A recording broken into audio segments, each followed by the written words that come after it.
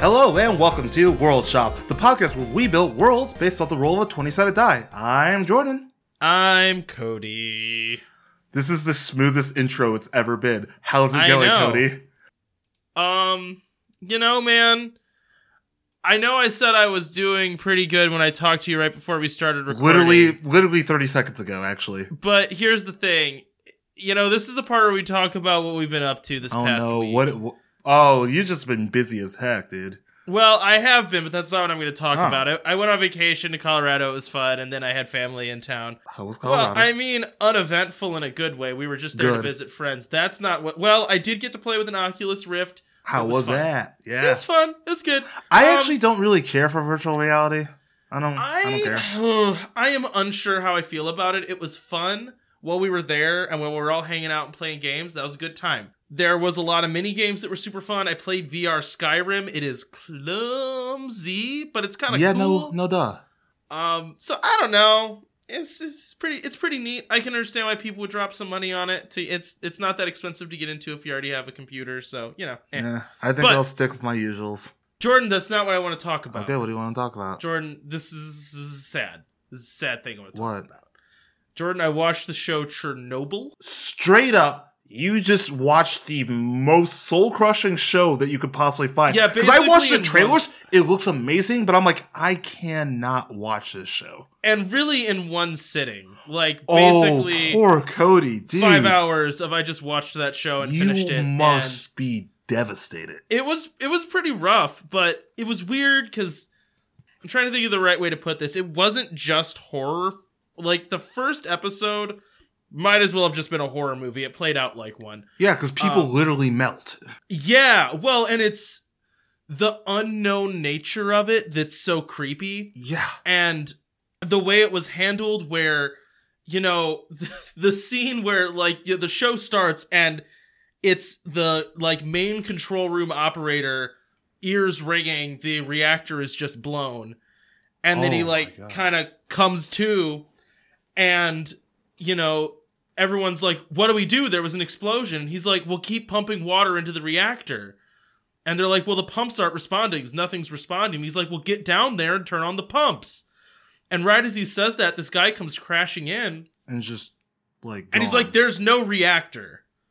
And he's like, what? What do you mean there's no reactor? He's like, the reactor is gone. He's like, that wasn't a reactor explosion. It was some tank of water. It's fine. Get water to the reactor. And it was just denial for days. The reactor was open and burning. And they just went, it's not burning. It's not open and burning. That's impossible. And there's no way to get visual confirmation because anyone that sees it dies immediately. Yeah, anyone who sees it just melts. And there's this scene where they make this guy go up there and look at it. God. And you just, see him be, shoved out onto this roof, basically at gunpoint. And he just looks over the edge and dies. And it's just jeez, it's so brutal. And these people, they're trying to get around the plant. And in some areas of the plant, they're getting dosed with enough radiation that they're all going to die of cancer in the next 4 years. But they're not getting dosed with enough to feel it. And that's what's so creepy. Is throughout the whole show, there's some people that look at it and their face melts. Or there's this guy that picks up a rock and his arm falls off. But then there's thousands of people, hundreds of thousands of people that it's just you now are going to die in the next 5 to 10 years. Badly, and it was... Yeah, you're going to die of, terrible cancer and et cetera, et cetera. There's, a scene where this nuclear physicist that's there and this, Russian bureaucrat are talking, and they're like, so what's the reality of this? And he's like, we're both dead.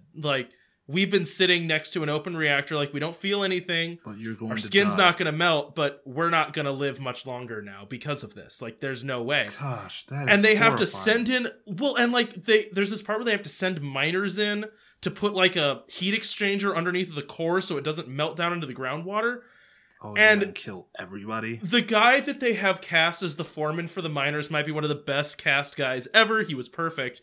But they have all this, fake safety equipment. They have these dust masks. Yeah, what is that going to do? And this guy comes in, and he is looking at them, and he's like, do these dust masks do anything? And the physicist is like, kind of. And they kind of have a conversation. He just like asks what they need him to do, and he's like, okay. And then he gets up and throws the dust mask on the table. He's like, if these did anything, you'd be wearing them, and just walks out the door. I mean, you know he's not wrong. Because he knows, like, Yeah. he knows what they're doing to him, but there's no one else to do this job. They have to do this or people die, you know? And that happened over and over and over again, where there's like horrible tasks that are going to result in death, and they're just like, well, and the reason we have to kill someone to do this. I didn't want to watch it is because all of that, and it's horrifying. But then the fact is, it's a real event. Like, this happened. That's the scary part about it. Is this is real. It's fairly accurate. Like, yeah, it's that's not... what I've heard. I heard it's a really, really good show. But I am not in the mood to just have my being just destroyed over a course of a week. So 2 things though. One, oh gosh, what's his name? I think Jared Harris, who's the first Dumbledore's son, Jared Harris, does great. He's a nuclear physicist. The one that threw me for a loop was it Stellan Skarsgård? Oh, Skarsgård, yeah. Yeah, he was the like crazy scientist from Avengers and Thor. Yeah, I know who he is. And he's like this dumpy scientist who's all crazy. He plays this intimidating Russian bureaucrat who, like, he's not a big guy, he's not an imposing guy, he is terrifying through that entire show. And just all of it is physicality and demeanor and the way he looks, and I'm just like, dang, he can act. When he's not given clown shoes roles, he is good at physically being terrifying to these people. And it's just every single person. And they all look exactly right. Like, you can look at side-by-side pictures of the casting. And that's the what I was worried about. and... Because usually, like, when they do some of these, like, based on true story, well, at least when they do it in America, it's a lot of this person definitely is a movie star. And the real person is, like, this dumpy dude who just did something amazing. No, like, I mean, like, the only difference is some people had more hair. Which I assume is because the actors were not willing to shave their heads. Watch the oil rig movie with Mark Wahlberg, and then at the end when they show the pictures of everybody who like actually was in there, it's just like, yeah, these people don't look remotely the same. We just have Mark Wahlberg jump in here. Like, most of the characters were kind of like dumpy and schlubby, like all of. And they worked at a nuclear power plant. Well, and it's all of the miners. There's this scene where it's like 100 degrees. Or 50 degrees Celsius in the tunnel they're digging by hand because they can't use machinery. And they want to use fans and they won't let them because it'll blow dust up into their lungs. They're like, we don't care, we're dying anyways. So they all take off all their clothes and are working completely naked. Jeez. And it is like, oh, it's just so brutal. It's such a brutal show. Way to just like, bring the show up. It's like, yeah, hey, usually we thought we have something interesting or fun to say, and you're just like, hey, I just had my heart ripped out of my chest. It really is, but it does show a lot of the humanity of, like, I think there's a habit of maybe thinking of Soviet Russia as very alien and unknown, and it made it feel very real and very human. You know, all the characters were just normal people. And all of the failings were very understandable. Like, they weren't these weird alien, like, oh, this could only happen in Russia failings. They were the same cutting corners and laziness and indifference that makes any of these disasters possible. Which is interesting, you know, like the whole... and the explanation they give, like a beat-by-beat explanation of exactly how this thing happened. And I had no idea any of this stuff, and it was... fascinating the time that they took to explain very boring technical details. No, that's really cool. When I am feeling like I can handle it, I will definitely watch it because you are not the first person and probably won't be the last person to recommend it and say like it is good. Like, I've heard so much in the last few weeks about this one show, and it's like I should, but right now I don't think I can like handle that devastating of a show. And everything about it is haunting. Yeah. Like, the soundtrack. I watched like, that clicking, the like 2-3 minute trailer, and this is like, holy crap. I found out this from my brother. They recorded sounds from a real nuclear power plant, and that's what a lot of the soundtrack is. Jeez. And also, there's a lot of you know, like that ticking sound when people have like those radiation detectors. Yeah, it's a lot of that in the background, and it's just. That's horrifying stuff. Yeah, dude. Like, Well, let's here. You sound like you need a hug, dude. I know, man. It's like usually I terrible. say that as a joke, but right now you sound like you need a hug, bro. Anyway, so I just wanted to brighten up the beginning of the podcast. Yeah, I should have started this week. Oh my god. Yeah, you always Actually, always decide to ask me first. No. So. I think I'm good finishing because now people won't be devastated right before they go into the real deal. So my weekend, I actually took a quick weekend trip to New York because of the Wizard and Bruiser live show. You know, from Holden McNeely, who did our Supernatural episode a couple weeks ago. Probably like 2 months ago. I don't think I've ever heard of them. Yeah, no. So first, visiting New York. Well, okay, again, just another joke. We're gonna pretend like didn't happen. It was Jordan, we have to stop sandbagging each other's jokes. Yes, we literally dang it. are just punching each other in the face with like these bad jokes. But Right?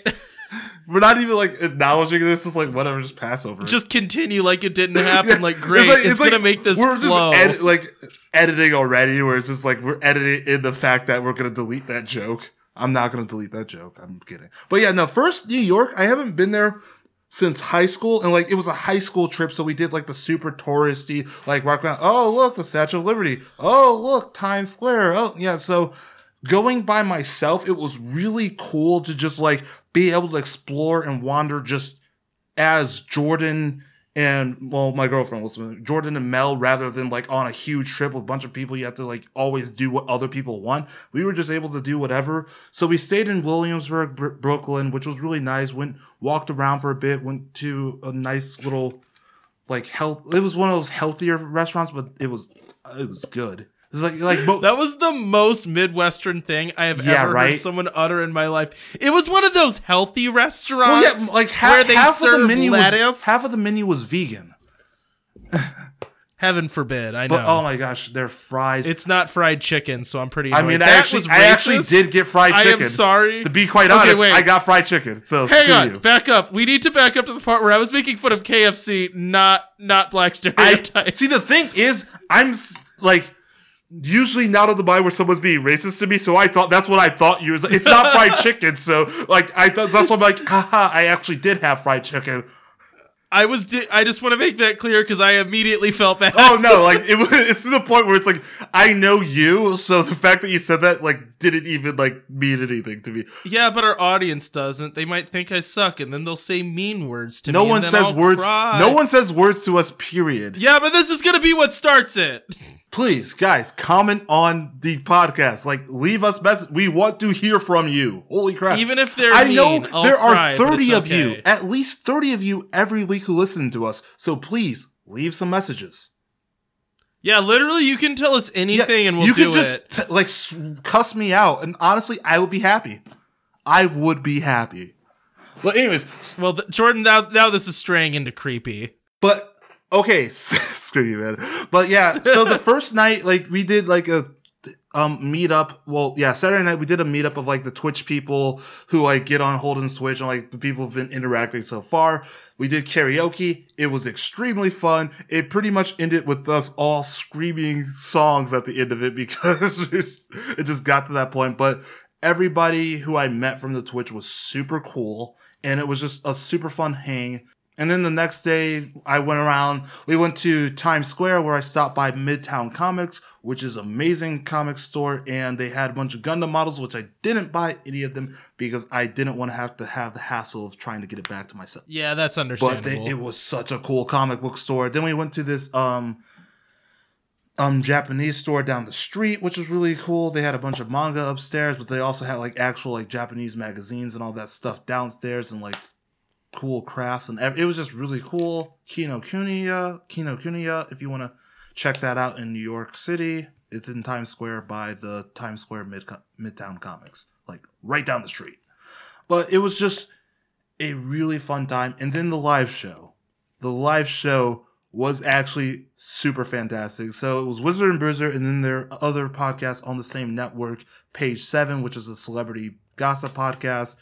Wizard and Bruiser live show was pretty much like them doing like a dissertation on anime and talking about like just going through like anime as a whole, like kind of some of the origins of some of the themes in it, and just certain things like, oh, when you think of anime, you think of like these few things, but here's like so much more behind it, and like some of the meanings and some of like the standout shows. It was really cool. Holden and Jake are absolutely hilarious. And then page 7, they had 3 separate segments. One was was Molly Neffel trying to convince them that puppets are not creepy. Well, they are. Because she had gone to a study abroad for puppetry. And they like freaked out at that, like, what? Why? That's so creepy. He's like, no, puppets are not creepy. And she went on this. Holden did a dissertation on horse girls. And Jackie talked about sex. Which is... Well, one of those was far more interesting than all of the others. The puppets? Yeah, right? No, my head was going to be, and it's not horses or puppets. But yeah, and then afterwards, both shows got up, and Holden and Jake, they were trying to convince Jackie and Molly about, like, that...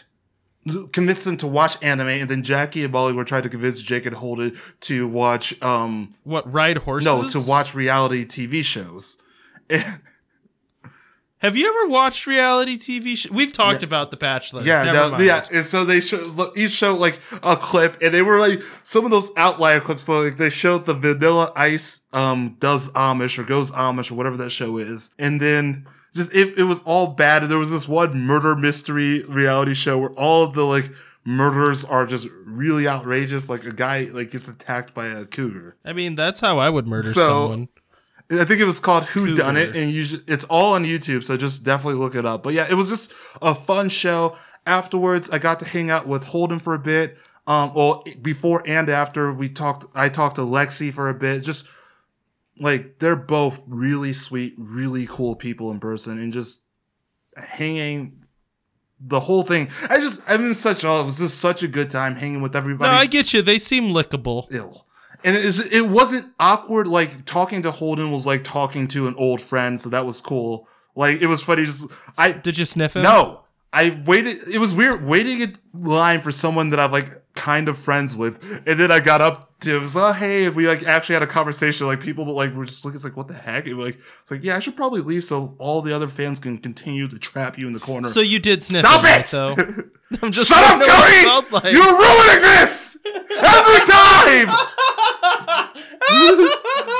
Like I'm trying to talk about how you can tell me, oh yeah, you licked him, right? You sniffed his butt like a dog, huh? How do you sniff him? Do you sniff him? Do you sniff him? It's not funny, Cody. It's not funny. Oh god. I hate you. But yeah, no. I know. But then I know you're just happy, and I have to ruin. Yeah, right. For you. I didn't ruin things for you. But then afterwards, we got invited to hang for the little after party thing, so that was cool. And met more people, and just it was weird being in the same area as like all the people who I've listened to their voices for hundreds of hours. It's like, but yeah, no, it wasn't awkward. It was a lot of fun. I had a ton of fun in New York, and I would love to go back if they ever do another live show, either there or Chicago or West Coast. But yeah, definitely for everybody listening to this, please check out Wizard and Bruiser. It's a fantastic podcast. And page 7 is good as well. But we're more on the nerd side, so I don't want to be like faint praise there, Jordan. But no, we're on the nerd side, so they're more up our alley. But yeah, both podcasts are fantastic, and it's just. Wait, did you just call me a nerd? Yes, you nerd. Jordan, you sat there for 10 minutes asking if I sniffed people. You're a nerd. I asked it twice. You asked it like 3 or 4 times, actually. Second of all, I ride a motorcycle. That means I'm no. Definitely You ride cool. a 43-year-old motorcycle. You're not cool. I do ride a. It's very old. It's very old. Anyways, thank you for ruining my segment. Thank you for like every time I try to be serious or try to have a conversation with you, you just ruin it. So thank you. That was great. I'm good at that. That was great. I'm talented.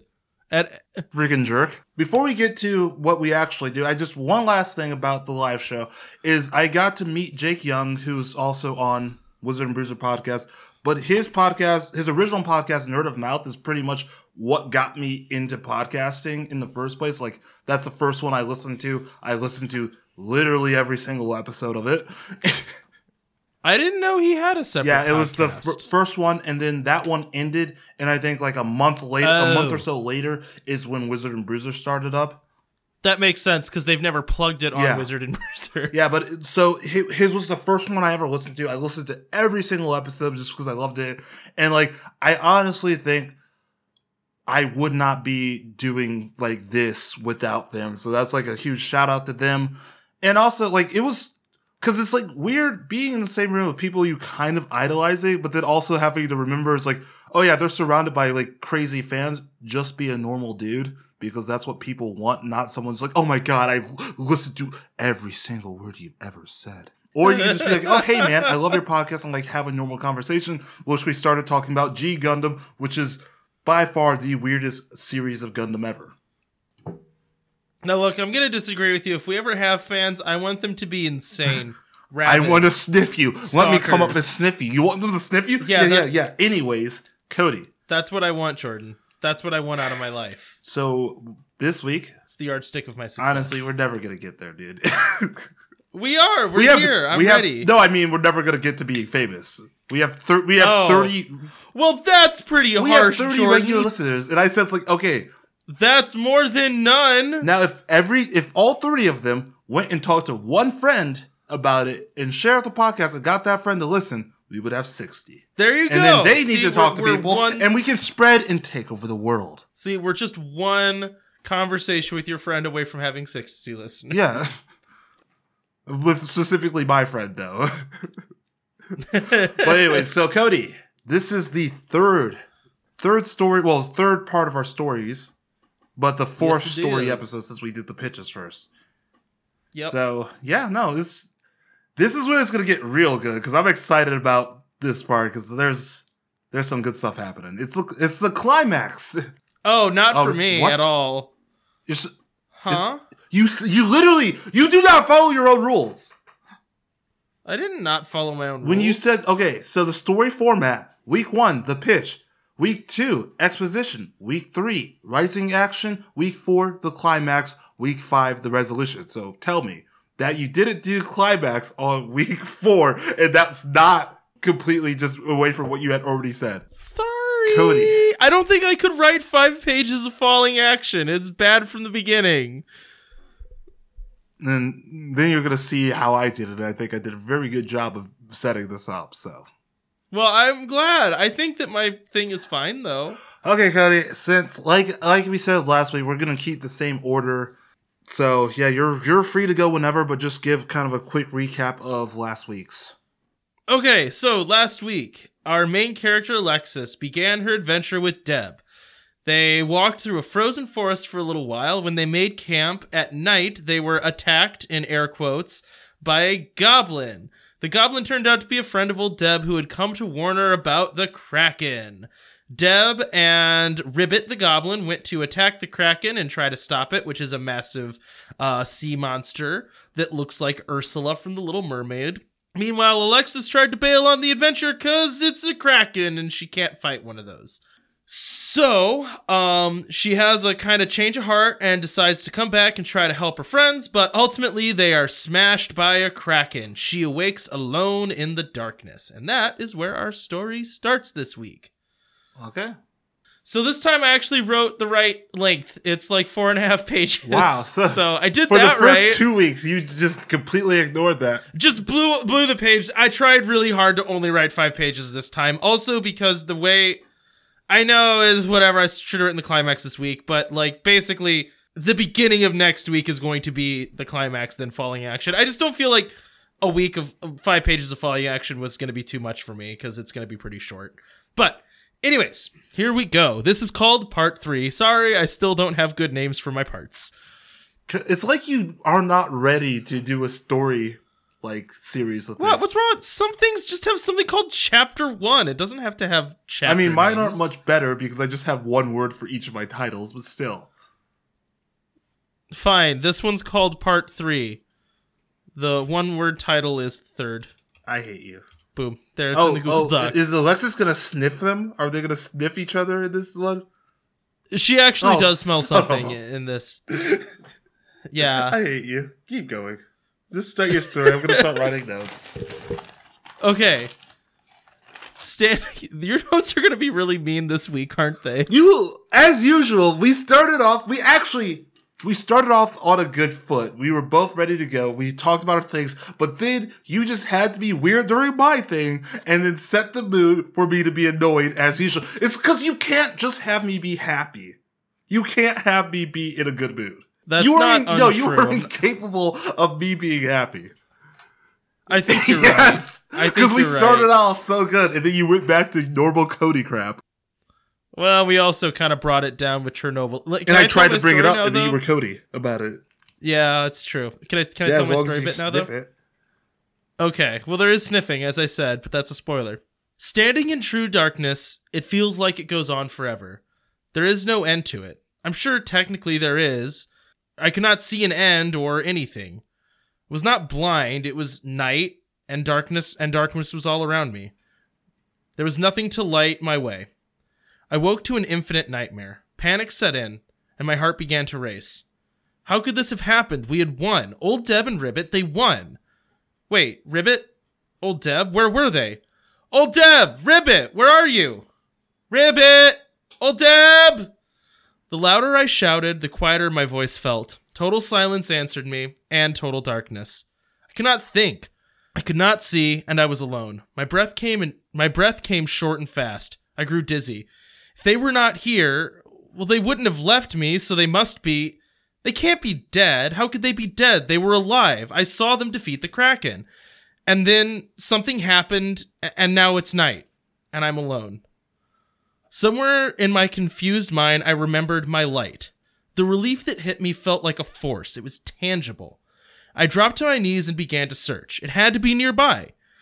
I raked my hands over the muck and waste left from the Kraken, until finally I found it. My hand hit something round and heavy and metal. My dad's mag light. I reached my hand to click on the light and found nothing but air. The mag light had been smashed. No matter how tough my dad said the mag light was, it was not tougher than a smashing Kraken. Misery. A hopeless misery washed over me, and I sunk to my knees in the quagmire. I felt around and found more broken shards of the light. Tears began to fall from my eyes as I cradled my last hope of getting unlost to my chest. I wept until I grew tired, so tired that I stopped caring. I just stood up and staggered off. Somewhere in the back of my mind, I knew that I would probably walk in circles, but I just felt like wandering. Later, I was sure that I had been walking in circles. It was okay. I mean, I was no more lost than I was when I had started, and it helped. Slowly, my mind cleared. Walking did that. It helped. Sometimes moving was all I needed to get thinking again. Then, finally, I had a thought. I stopped and closed my eyes, and waited. I waited to notice something that I had been ignoring. I sniffed the air, and felt the wind. I love how you emphasize that just for me. Just for you. I listened, I breathed, and slowly focused on the sounds that I knew were there. I started to build a picture. I felt a steady wind from my back. It smelled of salt and rock. I turned so my back was facing it, remembering the storm that had been blowing behind the Kraken. That must mean that the forest cursed is on either my left or my right. As I became more aware, I heard the faint rustling of trees. I smiled. That was my way. Walking through the forest in the dark is fun. Everything is a discovery. I remember thinking that. It is much less fun now that every discovery is a route that makes me fall flat on my face. But I am getting better. I have a staff that I'm using to feel my way along. I still have my eyes pressed shut and walk so that the wind is always hitting the same side of my face. I wait to hear something else to guide my way. Or, okay, really, I stopped paying attention and I walked into a stream. But who cares? It worked. I found something to follow. I remembered, in school, stuff always happens along water. People need water, so little towns and stuff tend to spring up there. So if I follow the river long enough, I should find a village of helpful alpacas that can help me get back on my feet. I could just imagine old Deb haggling with them for some kind of wool to make a new magic scarf or something. I felt the water rushing over my feet, and I realized I had a decision to make. Upriver or downriver? Downriver would probably take me to the ocean. Upriver would take me towards the Kraken.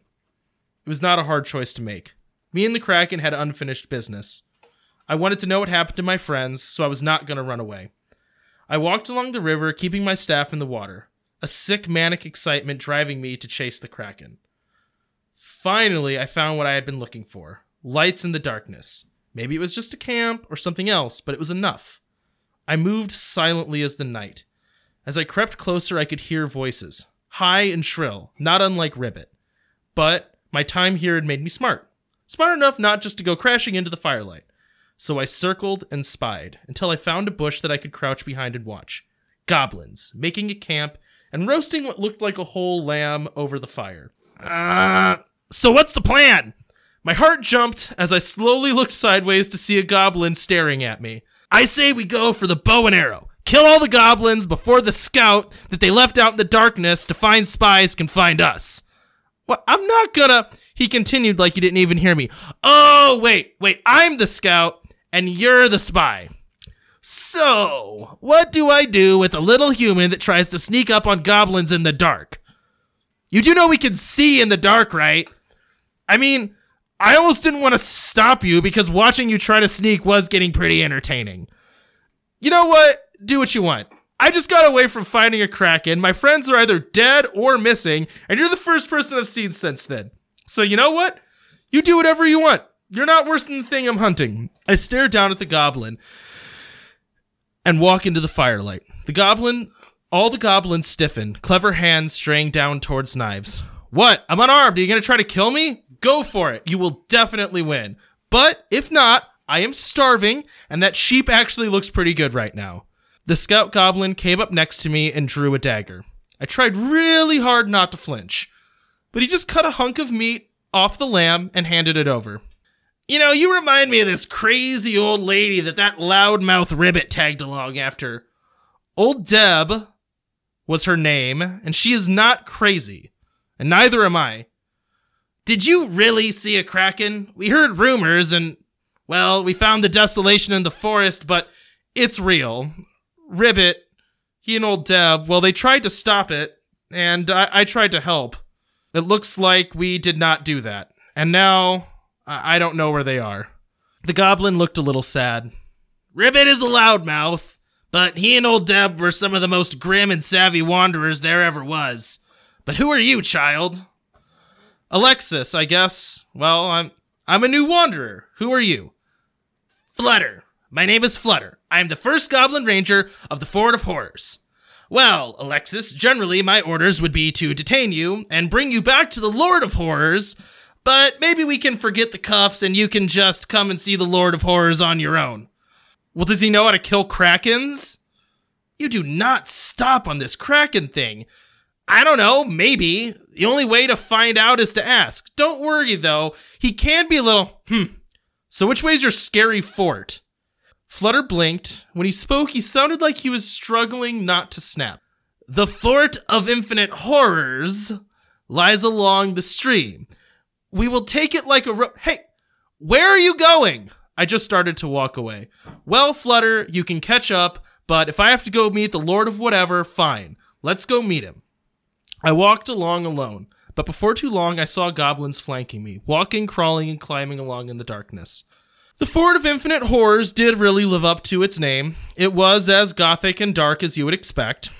Set on the top of a sheer cliff leading down to a massive lake that surrounded the dreadful castle, lightning cracked and spread across the sky. The silhouette of the haunted castle framed by lightning almost made me laugh. It was just too perfect. This evil castle nestled in a scary forest.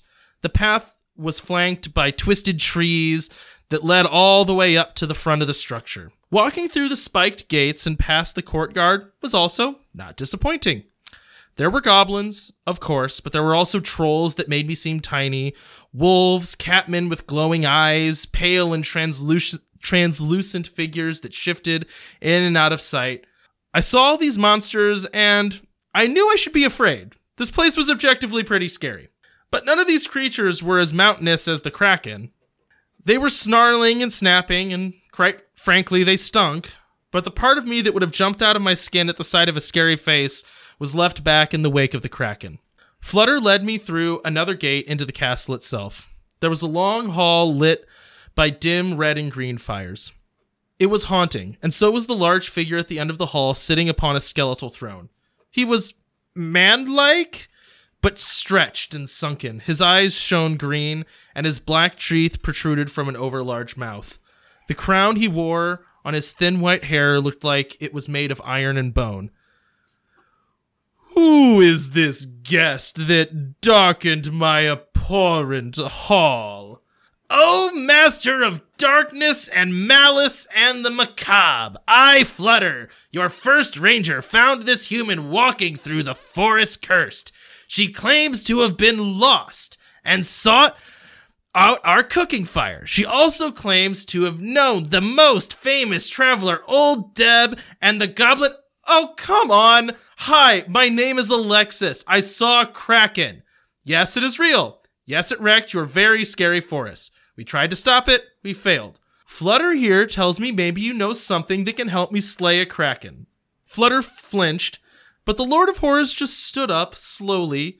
"Oh, Alexis, how I do love your brash tone. You have the confidence of youth, bold and unimpressed with your elders. I do savor it.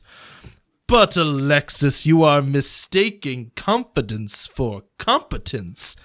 Many young heroes make the same mistake. How do you think dragons are fed?" I faltered for a moment, realizing even if he is smaller than the kraken, the creature in front of me might still be extremely dangerous.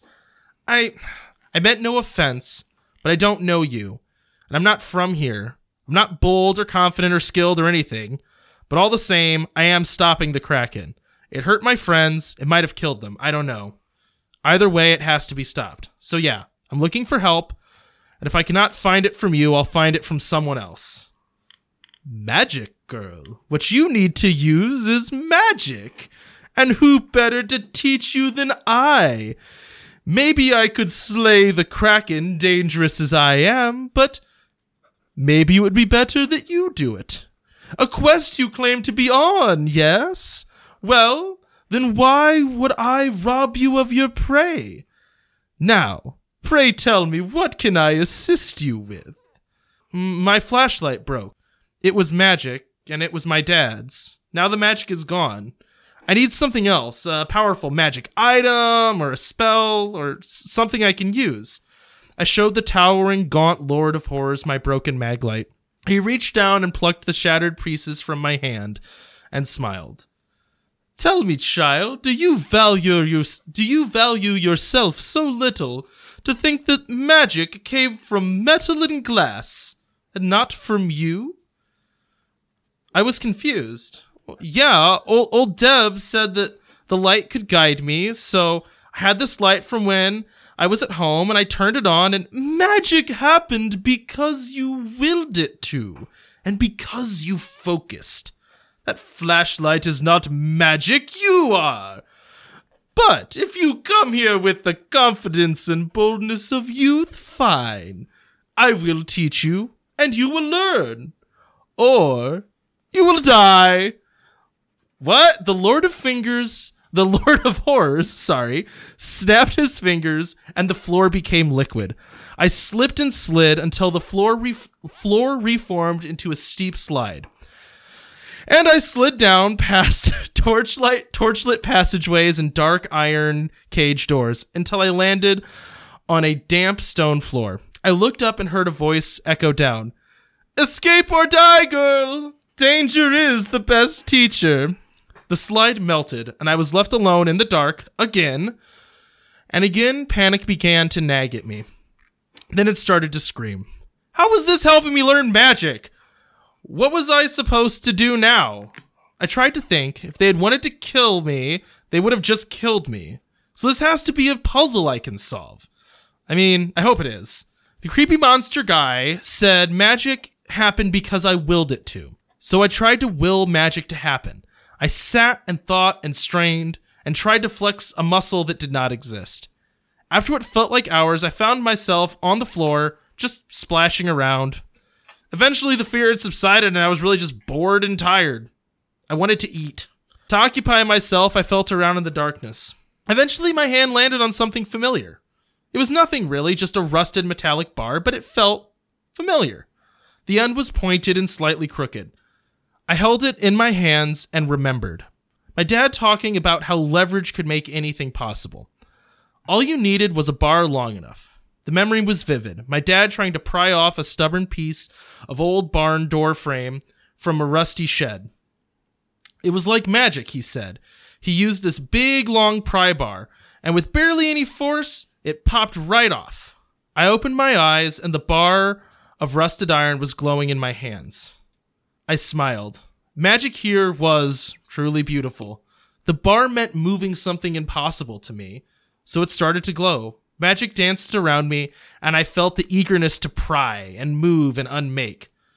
I grinned and planted the bar in the stone wall and wrenched. I needed only apply the smallest force to make the wall crumble. Now I was coming for the Kraken and my friends. That is the end of part 3. I'm going to start with the good. I like the story. I liked the flow. Let's start with my jokes first. I said we start out super happy because clearly someone watched Chernobyl. I'm in the darkness. Everything's awful. So we start out there.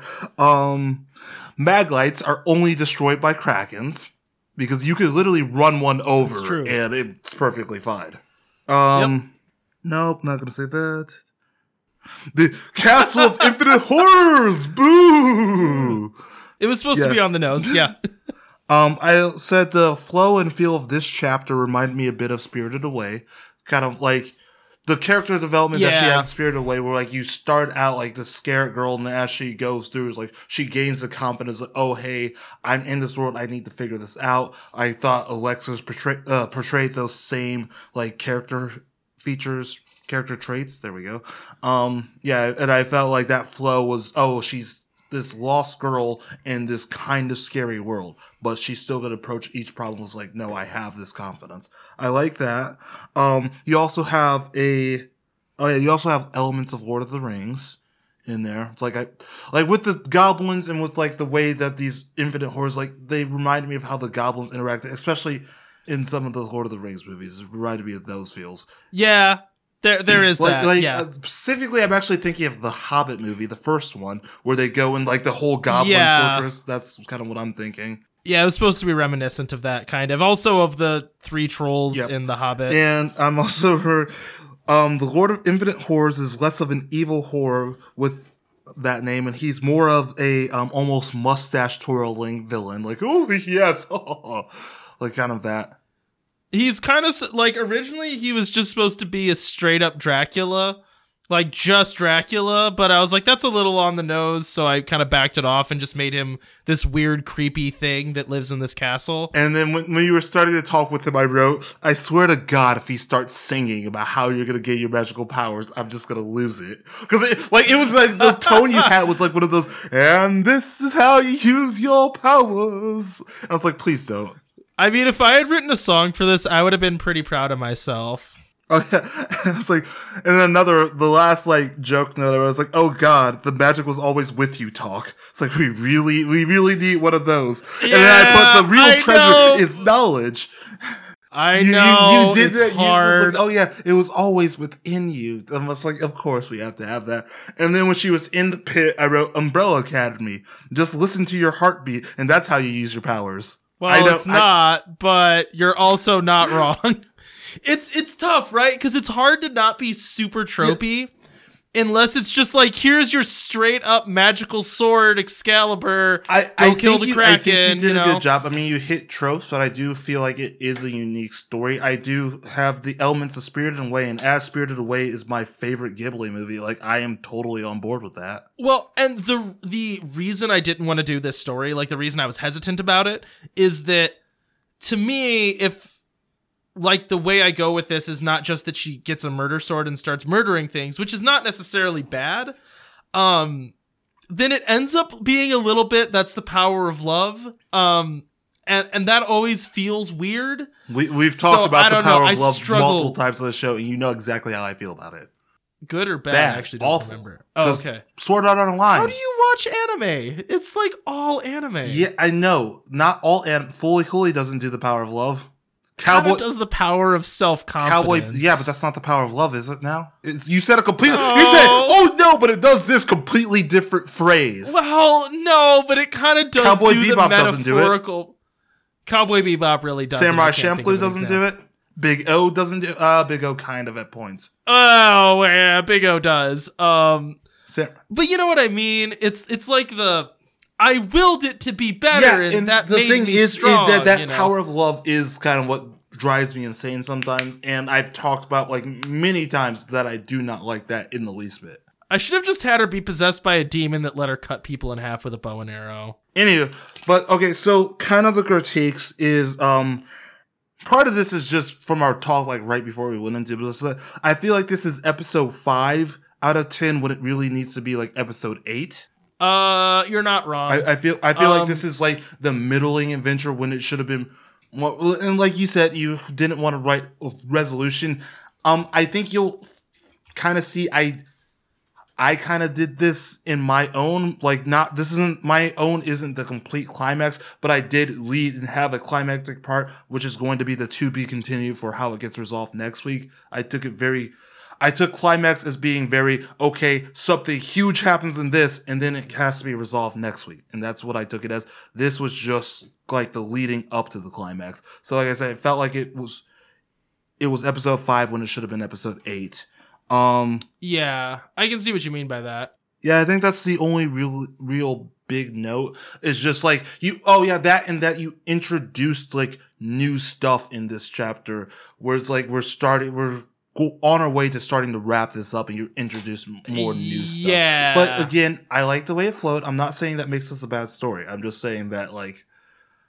I feel like our heads those are accurate critiques. Our heads are in two different places they were stuff for that this episode, I think.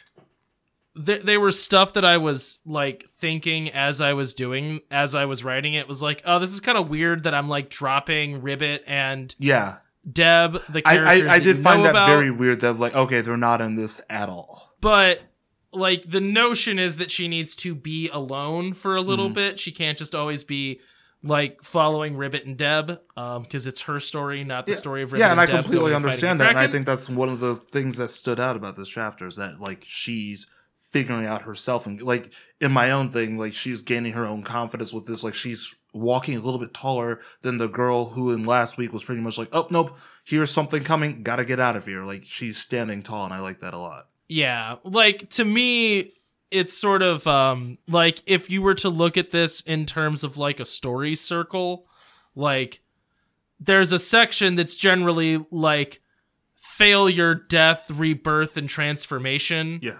On the upswing towards the climax, and that's what this section was supposed to be, was her like gaining self-confidence and learning how magic actually worked in this world, and that it wasn't just this flashlight that she was carrying.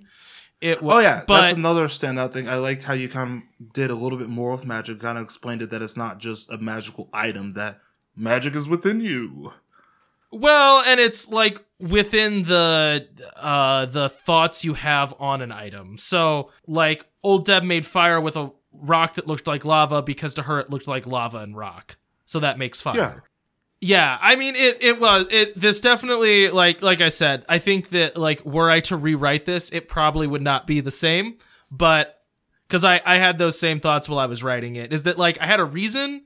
But at the same time, reading it and writing it, I'm like, this feels weird. You know what I mean? I know why I'm doing this, but I regret it. I think you did a good job, though, and I'm excited to see how it ends. I am looking forward to it, although I am worried about it. Hey, man, you're doing fine.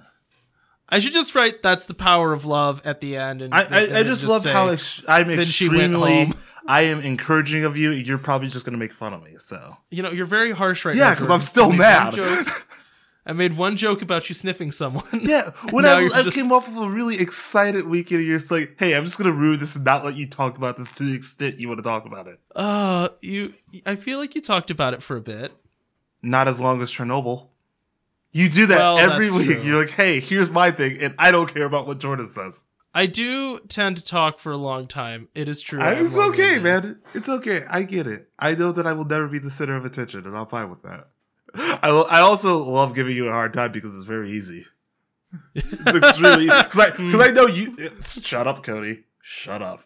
I know that you don't actually get mad at the crap I say. At least I hope. And so I feel like I have free reign. I cry every night, Jordan. I have a decently free reign because I know it's not going to ruin our friendship. Well, and also, I mean, if I feel like at some point it becomes pretty hypocritical if I'm like, that was a hurt word, and then it's like, well, you've been a dick for like 10 years of me knowing you. 50 episodes, you've been this way. Yeah. Like we started out like chill in the first like 2, and then it just kicked off. Anyways. Oh no, I lost all my notes.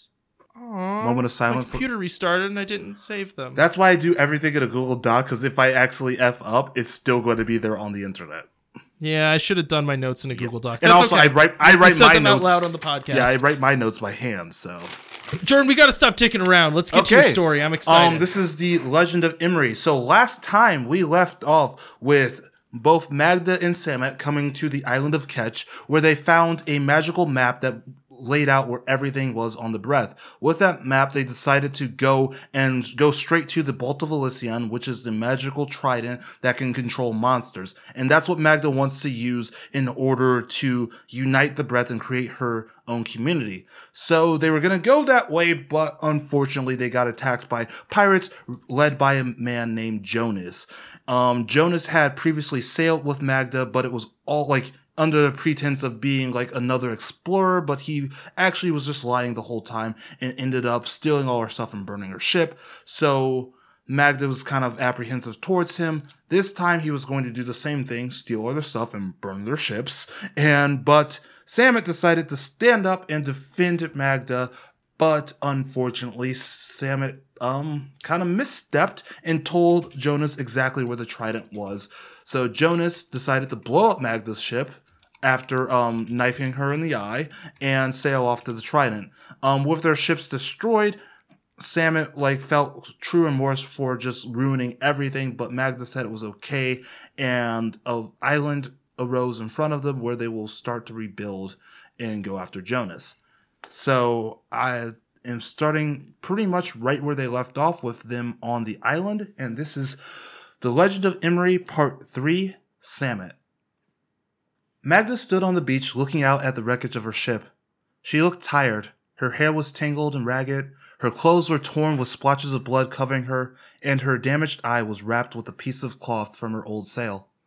She was extremely beaten up with cuts and bruises all over, but despite all of this, she still smiled. Together, we gathered most of the wreckage and brought it up to the shore. It was a long task, but we finally got everything accounted for. We made a pile for supplies, and a pile for pretty much everything else.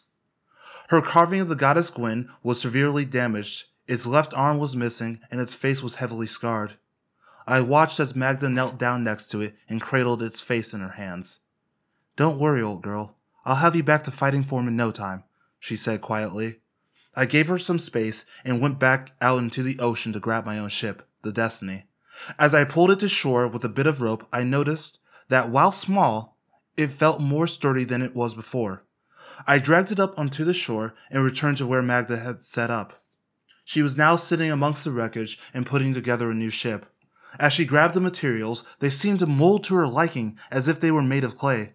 She stretched pieces out and squashed them down to fit what she imagined her new ship would be. I didn't quite understand, but I recognized this as more magic from the breath. This was her ship after all. Why wouldn't it bend to her will?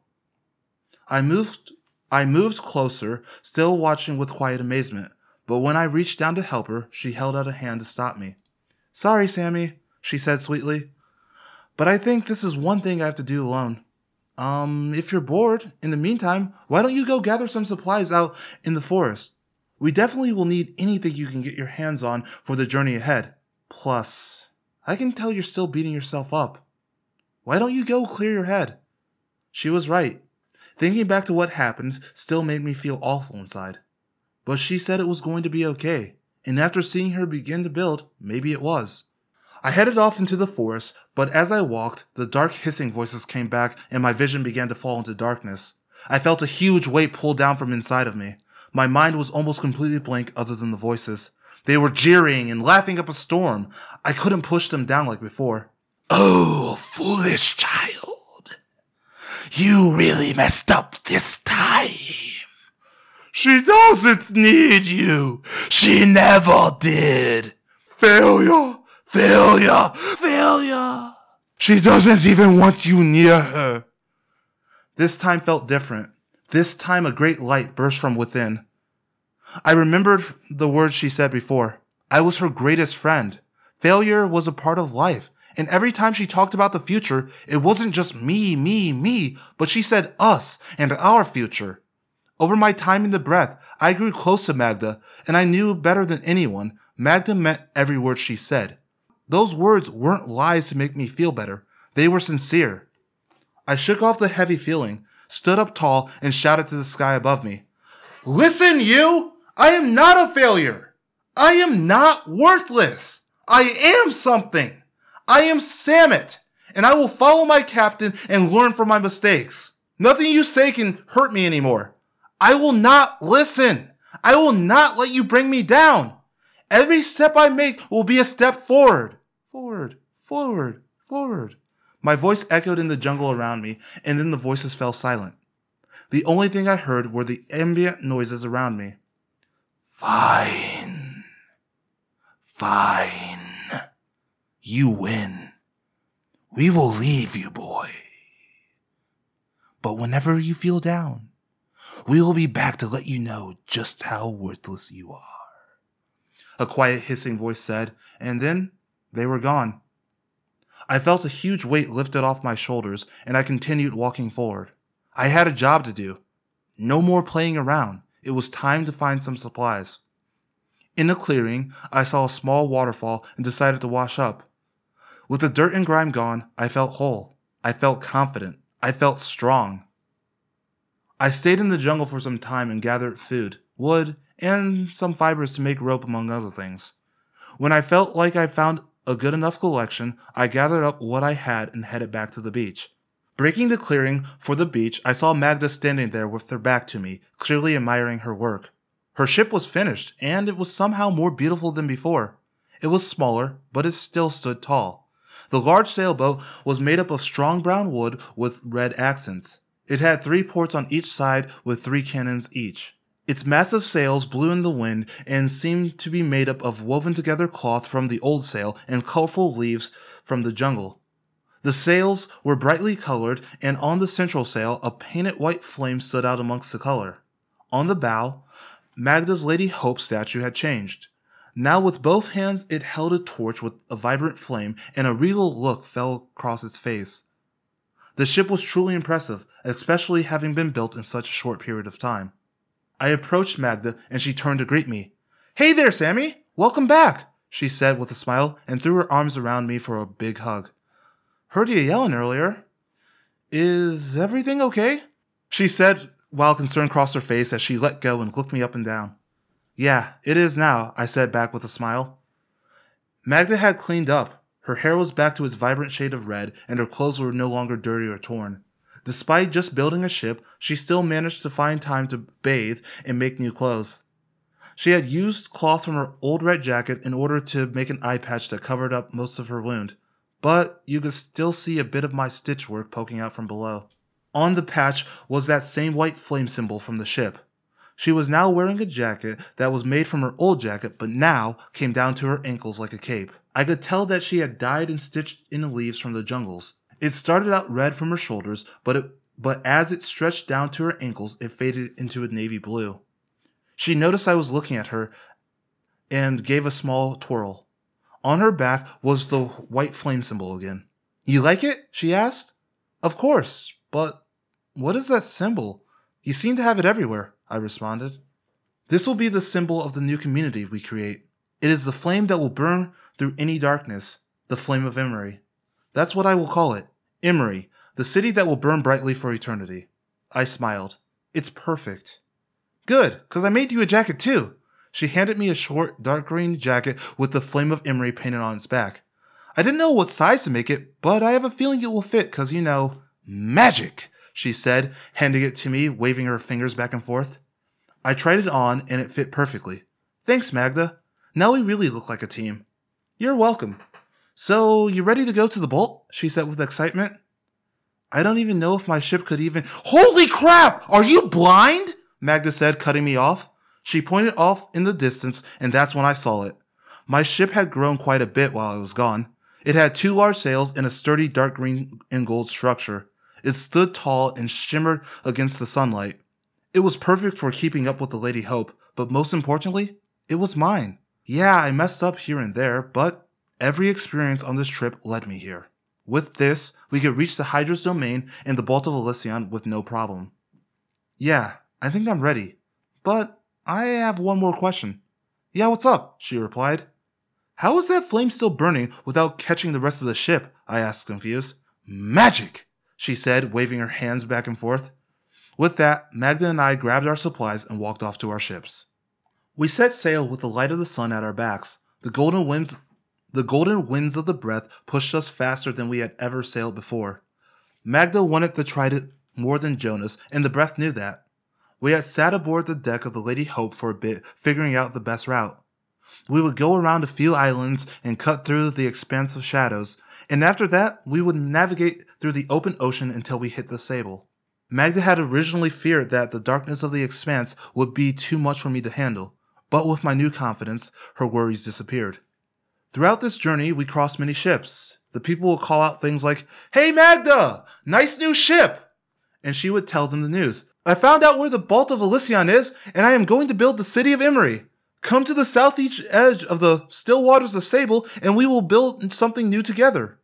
Excited, everyone would go back to their ship, tell their travel partners, their pets, their families of the news Magda delivered, and said they would spread it to those interested.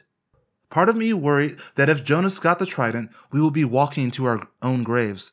But Magda's confidence showed me that there was nothing to worry about. We followed the path that we laid out on the map, avoiding any obstruction that came along, and made it to the still waters faster than we could ever imagine. The still waters of Sable were supposed to be just that, still.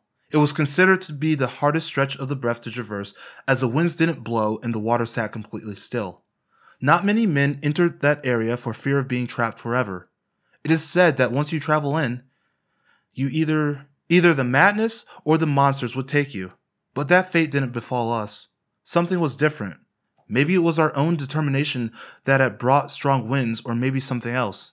We were able to cross the still waters with great ease, and with the magical map we knew exactly where to find the Hydra's domain.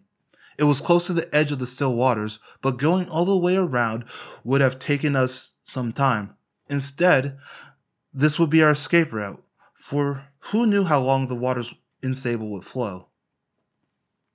Only a week or so passed in our travels when we saw it break the horizon, the Hydra's domain. It was a massive cylinder of land that jutted out of the murky waters at a crooked angle. On the top of it lay a fortress carved of white stone, but the fortress seemed to be very, very old. The trees and other plant life grew off the sides of the domain. Alongside the brush, you could see nestings where birds and other creatures made their homes.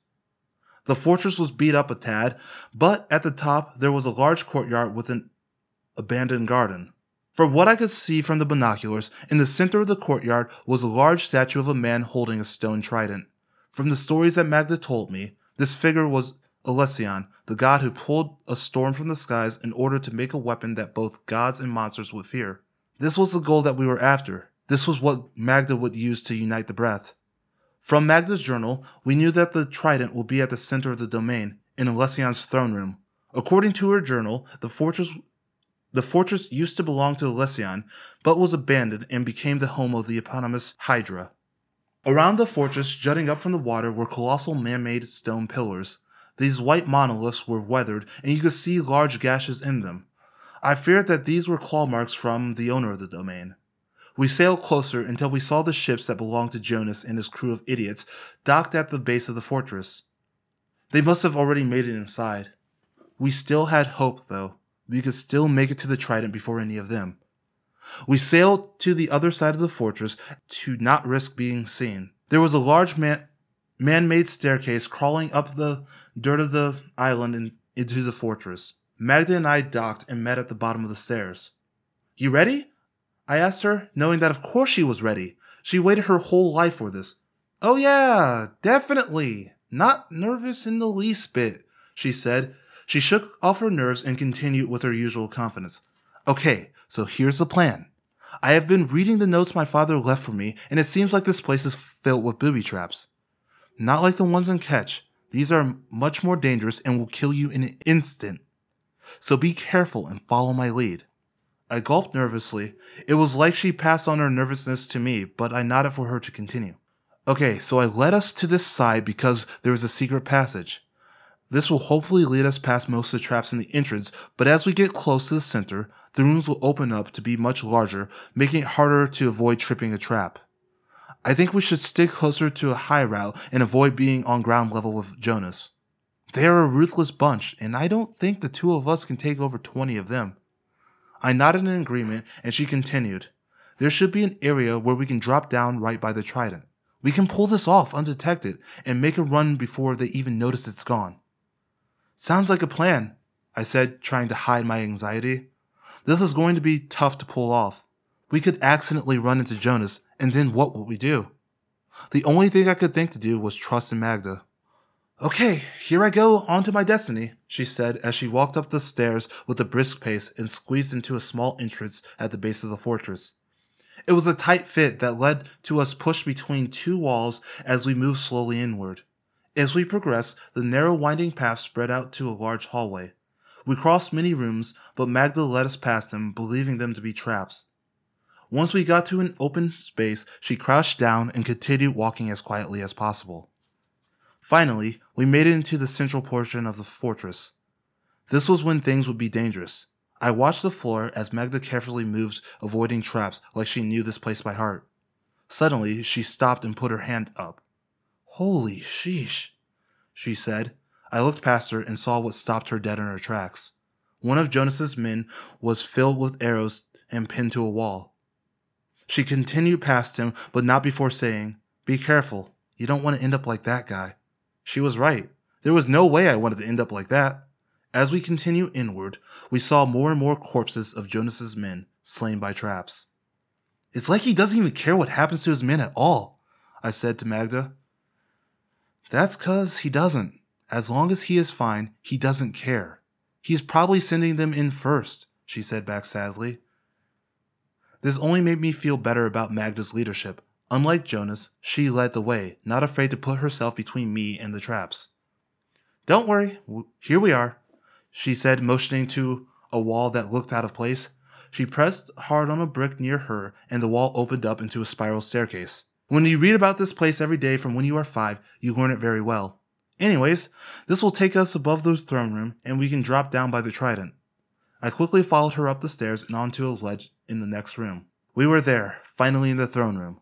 But so was Jonas. We moved to get a closer look. The room was huge with a high vaulted ceiling that was host to many exposed wood beams. Beautifully carved support pillars lined the path to a large staircase. The throne room was grandiose with a red carpet leading up the stairs and to a large pedestal where the trident sat. It shone brightly against the dingy, tattered room. Holy crap! It's beautiful, Magda whispered to me, filled with awe. But as she said this, Jonas began his approach to the stairs. He was followed by 5 of his men, presumably the only 5 left. He seemed to be proud of himself, bursting with confidence, but his men seemed a tad bit shaken. Finally, boys! Right up there is the Bolt of Elysion. I finally made it. The world is at our fingertips, he said loudly, his voice echoing in the room. Magda and I moved closer and were standing pretty much on top of them. But boss, what about the others? They're all dead, one of his men said, terrified. I told you not to worry about that. They were weak and stupid. That's why they died. We are strong and smart, thus we will attain the trident, he said snidely. More will come to replace them. I've said this again and again. I will control all of the breath. The world will bow to me. He made a sudden stop, moved around a large exposed tile, and kept going. When his men approached, he turned back and held up his hand, stopping them. He then motioned around the tile for them to avoid stepping on it. They followed suit and continued walking. I looked closely and saw what the tile was. It had a symbol of a hydra on it and was raised out of the ground. Magda, I have a plan, I said, pointing at the tile. Samit, are you sure? Yeah, I will be the distraction and you will grab the trident, I said. I was never more sure about anything than I was about this. But Samet, that's extremely dangerous. Don't worry about me. I am unstoppable, I said as I took a grappling hook that I brought from the ship and threw it, catching it around an exposed beam in the ceiling. And then I pulled it tight. Go quick. We can't let him get up those stairs. She nodded in agreement and moved down the ledge, disappearing into a hole in the wall. She quickly poked her head back out, stared me down with her emerald eye, and said, Be careful, Samet. I don't want to lose you. I will, I said, and she disappeared again. I stood up straight, took a deep breath, and screamed, Jonas! Jonas whipped around just before his front foot touched the step. Well, if it isn't weak little Samet, he jeered. I didn't think you would make it this far. But what can you do now? The trident is within my grasp. He pointed up towards the trident and gave a menacing grin. This, I called back, and swung down from the ceiling with great speed, let go of the rope, and landed right on the Hydra tile that he had been so careful to avoid. I skidded to a quick stop, and the tile depressed and made a loud clicking noise. Clunk! Suddenly, a loud roar erupted deep from within the fortress. You fool! What did you do? Jonas screamed. The whole fortress began to violently shake, and I was almost thrown off my feet. I ran towards Jonas and his men, but fortunately for me, his men were frozen still and didn't react to my approach. Boss! One of Jonas's men screamed. The Hydra's coming! The Hydra's coming! They were all wide-eyed and full of panic, but they drew their swords ready for a fight. The loud roar erupted again, and suddenly the large head of a great fanged dragon burst from the ground, tossing one of Jonas's men into a pillar. The room continued to quake as the dragon's snake-like neck whipped back and forth. Its black and blue iridescent scales flung debris everywhere. The Hydra locked eyes with Jonas's men and attacked. They foolishly rushed towards it as I rushed past them, believing that they could take the monster down. But the gigantic Hydra head attacked, giving them no time to think. Jonas turned around and ran up the stairs. He knew the only way out of this was to get the trident. I followed suit, running past the Hydra and the falling debris, trying to keep from being thrown off balance by the quaking earth. Behind me, another Hydra head burst forth to help the first finish off Jonas's men. Jonas made it to the top of the stairs and pushed harder to close the gap to the trident. He stretched out his arm with hope, but then Magda dropped down and grabbed the bolt of Elysion. She looked up at him, her emerald green eye blazing with the fires of victory. Checkmate, Jonas, she said with a big smile across her face. He skidded to a stop and screamed, How? Magic, she replied with a grin, waving her fingers of her free hand.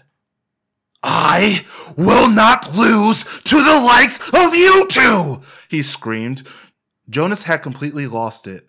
Just then, his men let out an ear-piercing scream, and we all turned back to look. The Hydra's heads tore out of the room, breaking the support pillars along the way. The room began to collapse. That's it! The trident will be mine!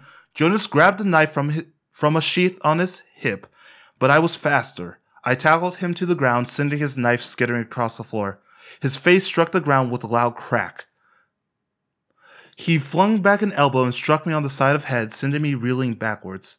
I got up, but not before Jonas was to his feet. His nose was broken and his lip was split in two, both spewing blood into his scraggly shadow of a beard. I will not be made a fool of, he cried. Well then, come and get me, Magda said slyly. She turned and ran down a hallway behind where the trident had been sitting. The room, along with the rest of the fortress, violently shook, and the Hydra's roars could be heard throughout. Without hesitation, Jonas ran after her, and I ran after him. We were close to winning this fight. I wasn't going to let Jonas lay a finger on that trident, even if the whole fortress fell down on our heads. We would win this battle, and Magda would unite the breath. And that's the end of my part. Lay it on me, bro. Okay, hang on. I was just writing. I didn't write a bunch of notes through kind of like that end scene, because I was just wanting to Soak it in. Well, and they don't really apply until I know how it ends. I'm gonna soak up the sun. I'm gonna tell you. Sorry. No, it was fine. Like I said, it's just the end, and editing saves all that anyways. Okay, so starting from my notes. Jordan, talk to me about boats. Yeah, more boats. Boats! I love all the stuff about boats.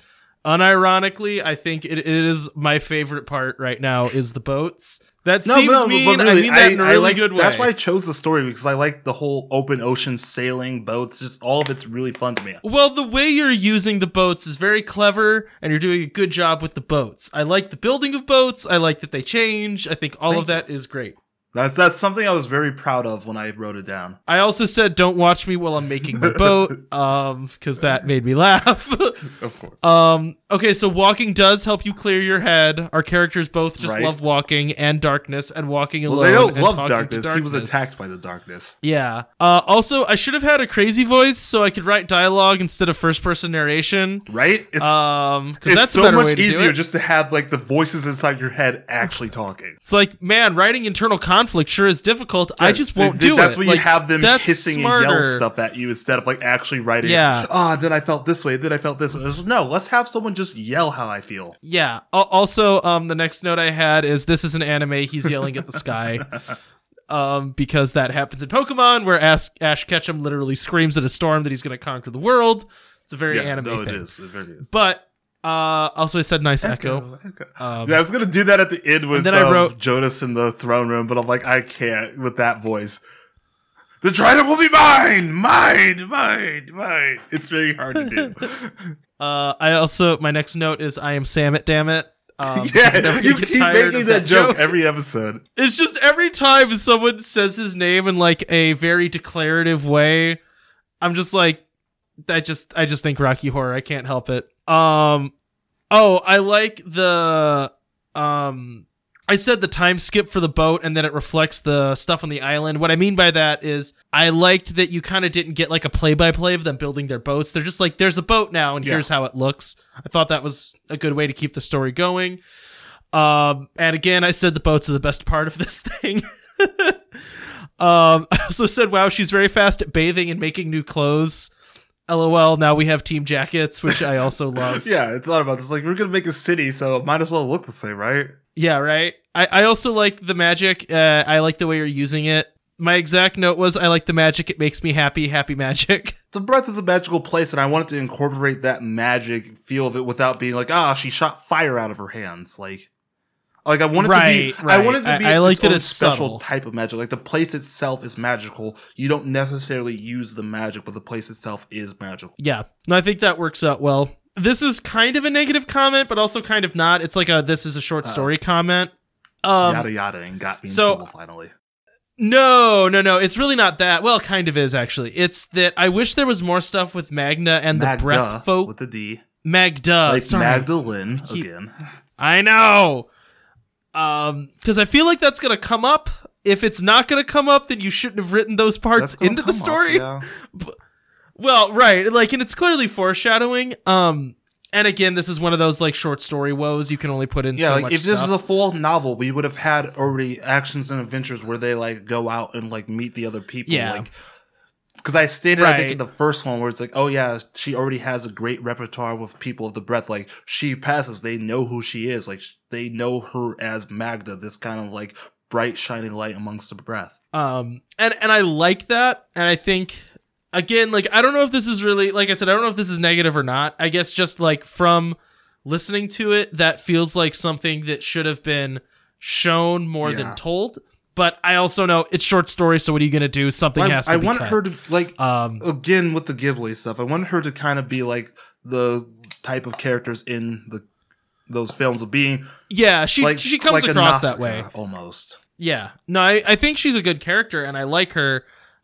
You know, it's just like I said, short story woes. It's just a thing that I noticed is missing that I think would add to the story, but I also understand you only got 20 pages.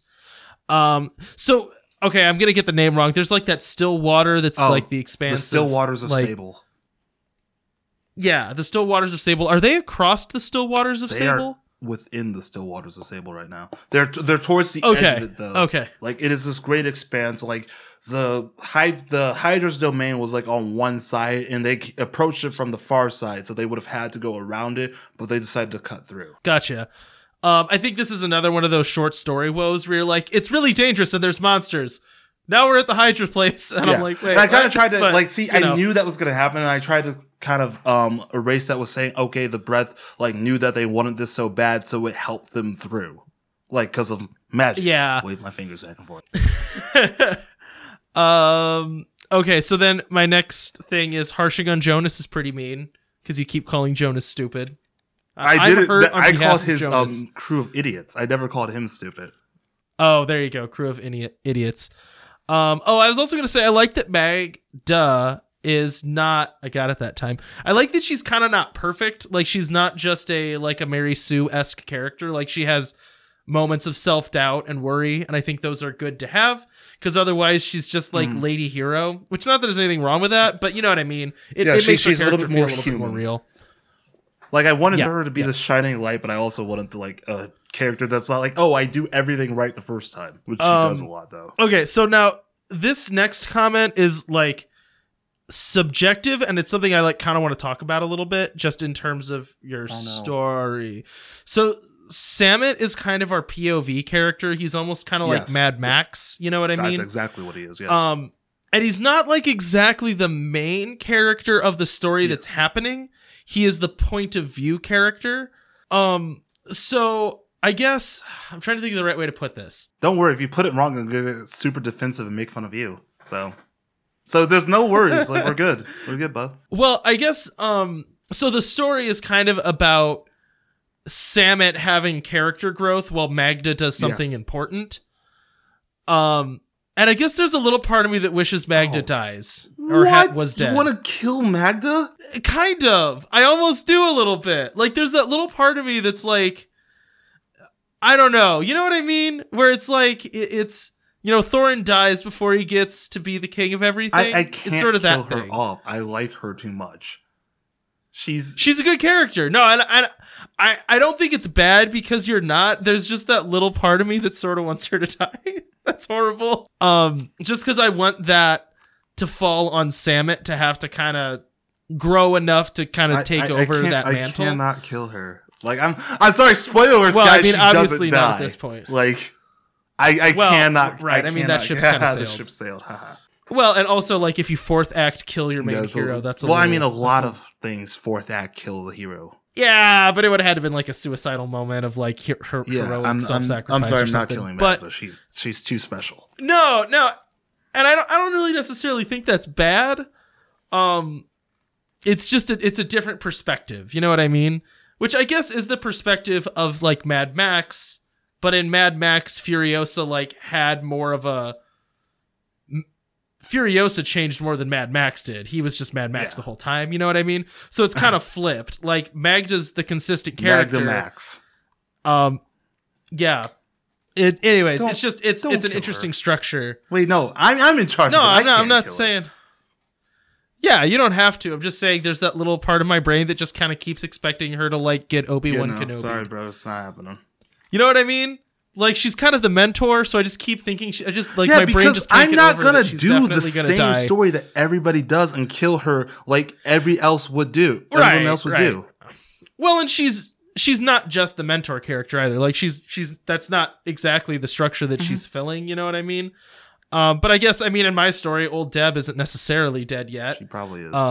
And that would have been the same. I'm actually kind of thing. honestly worried that old Deb might be dead or dying.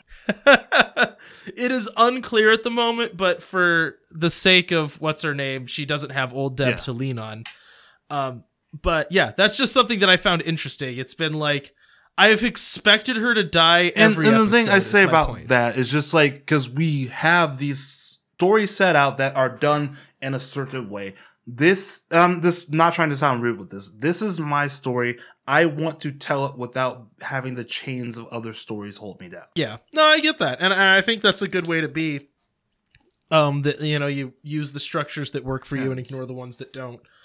There's no rule that says you have to have a mentor that gets killed. But you do have to fight a giant Hydra at the end. Right. So anyways, that was just one of my notes. It was just something I had thought about while I was listening. Jonas is good. I like Jonas. He is pure evil, but that is okay. Yeah, he is that chaotic evil that we need. Yeah, he's just like straight up nuts, which is fine.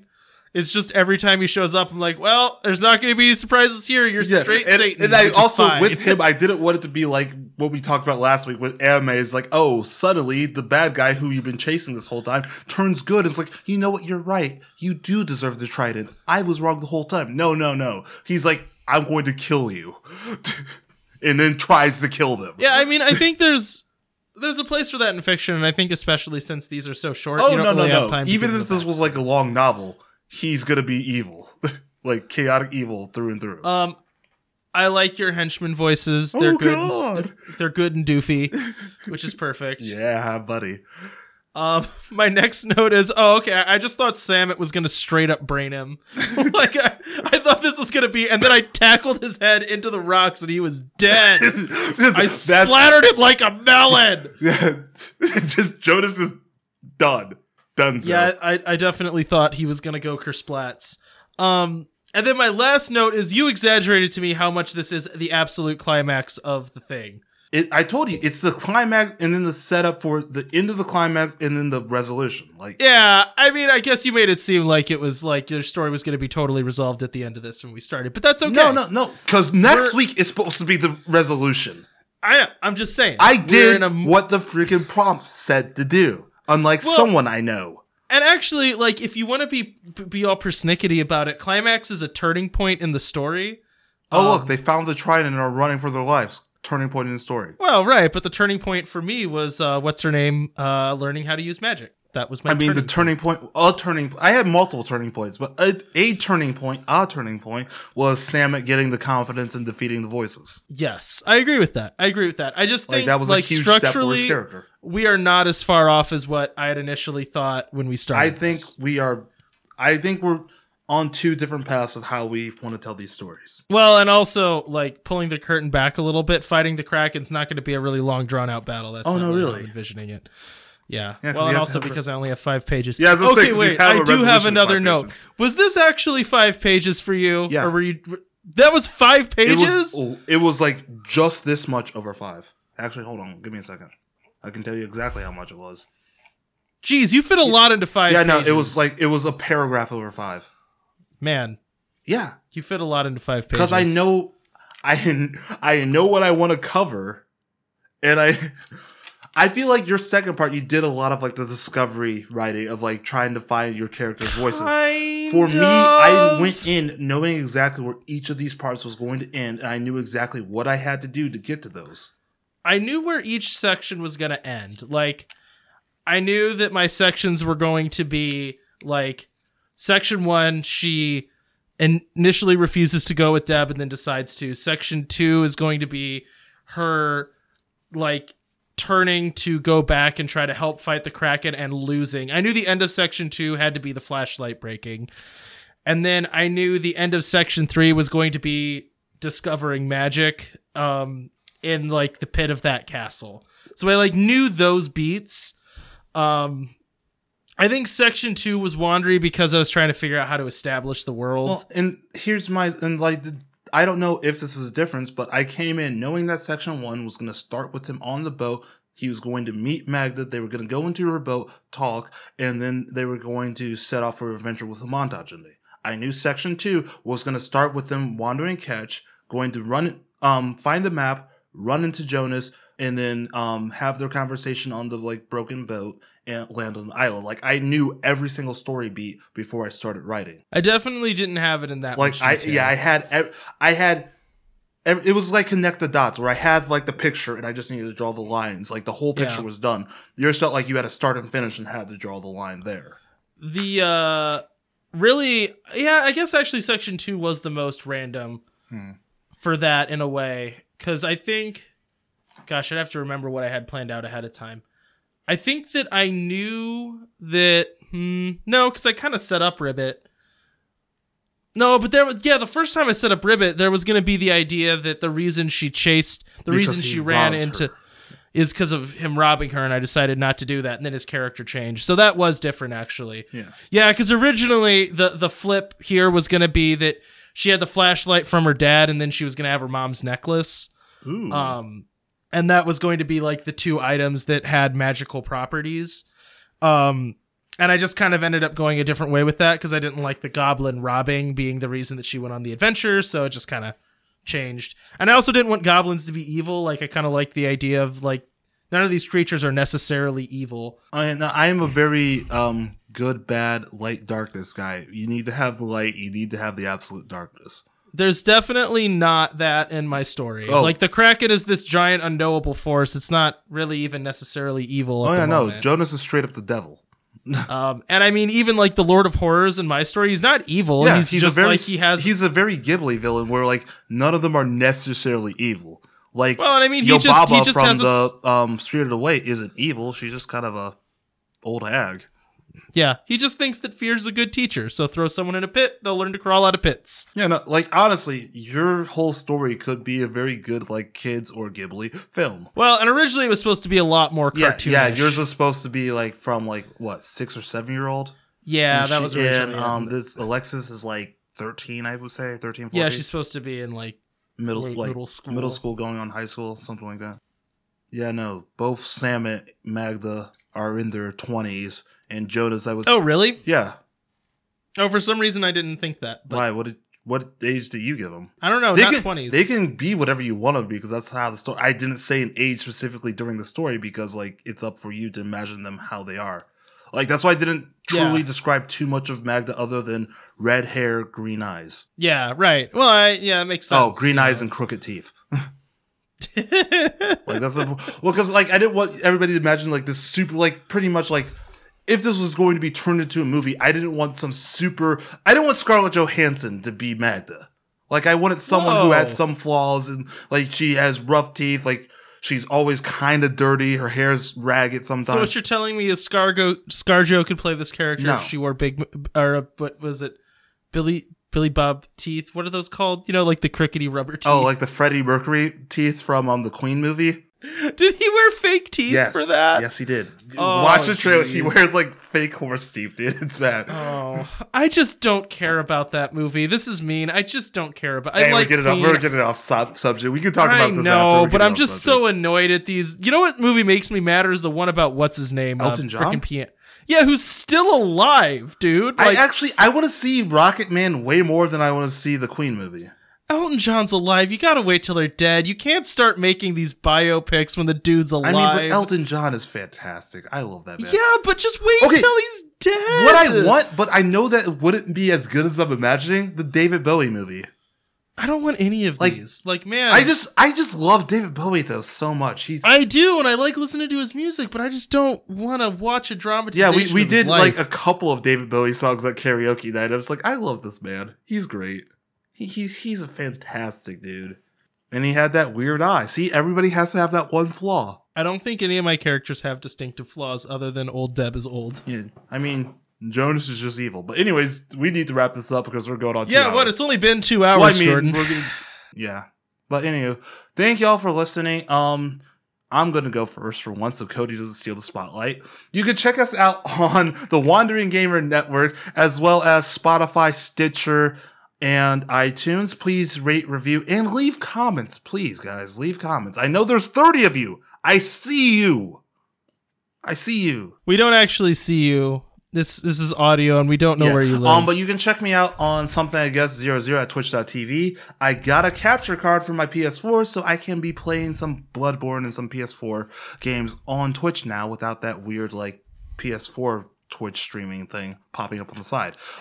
Is there a weird PS4 Twitch thing? When you use Twitch stream on PS4, there's like a window and the comments come up on the screen, and it's just I don't like it because like you can't it shrinks the screen down, so I can't really see what I'm doing. But yeah, so you can check us out. Well, check me out there. Cody streams every now and then. And Cody, what are your plugs? Just Wandering Gamer Network. You know, check me out there. We're running a game called Outlaws Wanted. I am just about to finish my first story in that. It took a little while. It's only like 9 episodes, but you know, good time. I'm enjoying it. Yeah. Okay. Well, that's good. Check us out later then. Bye. Bye.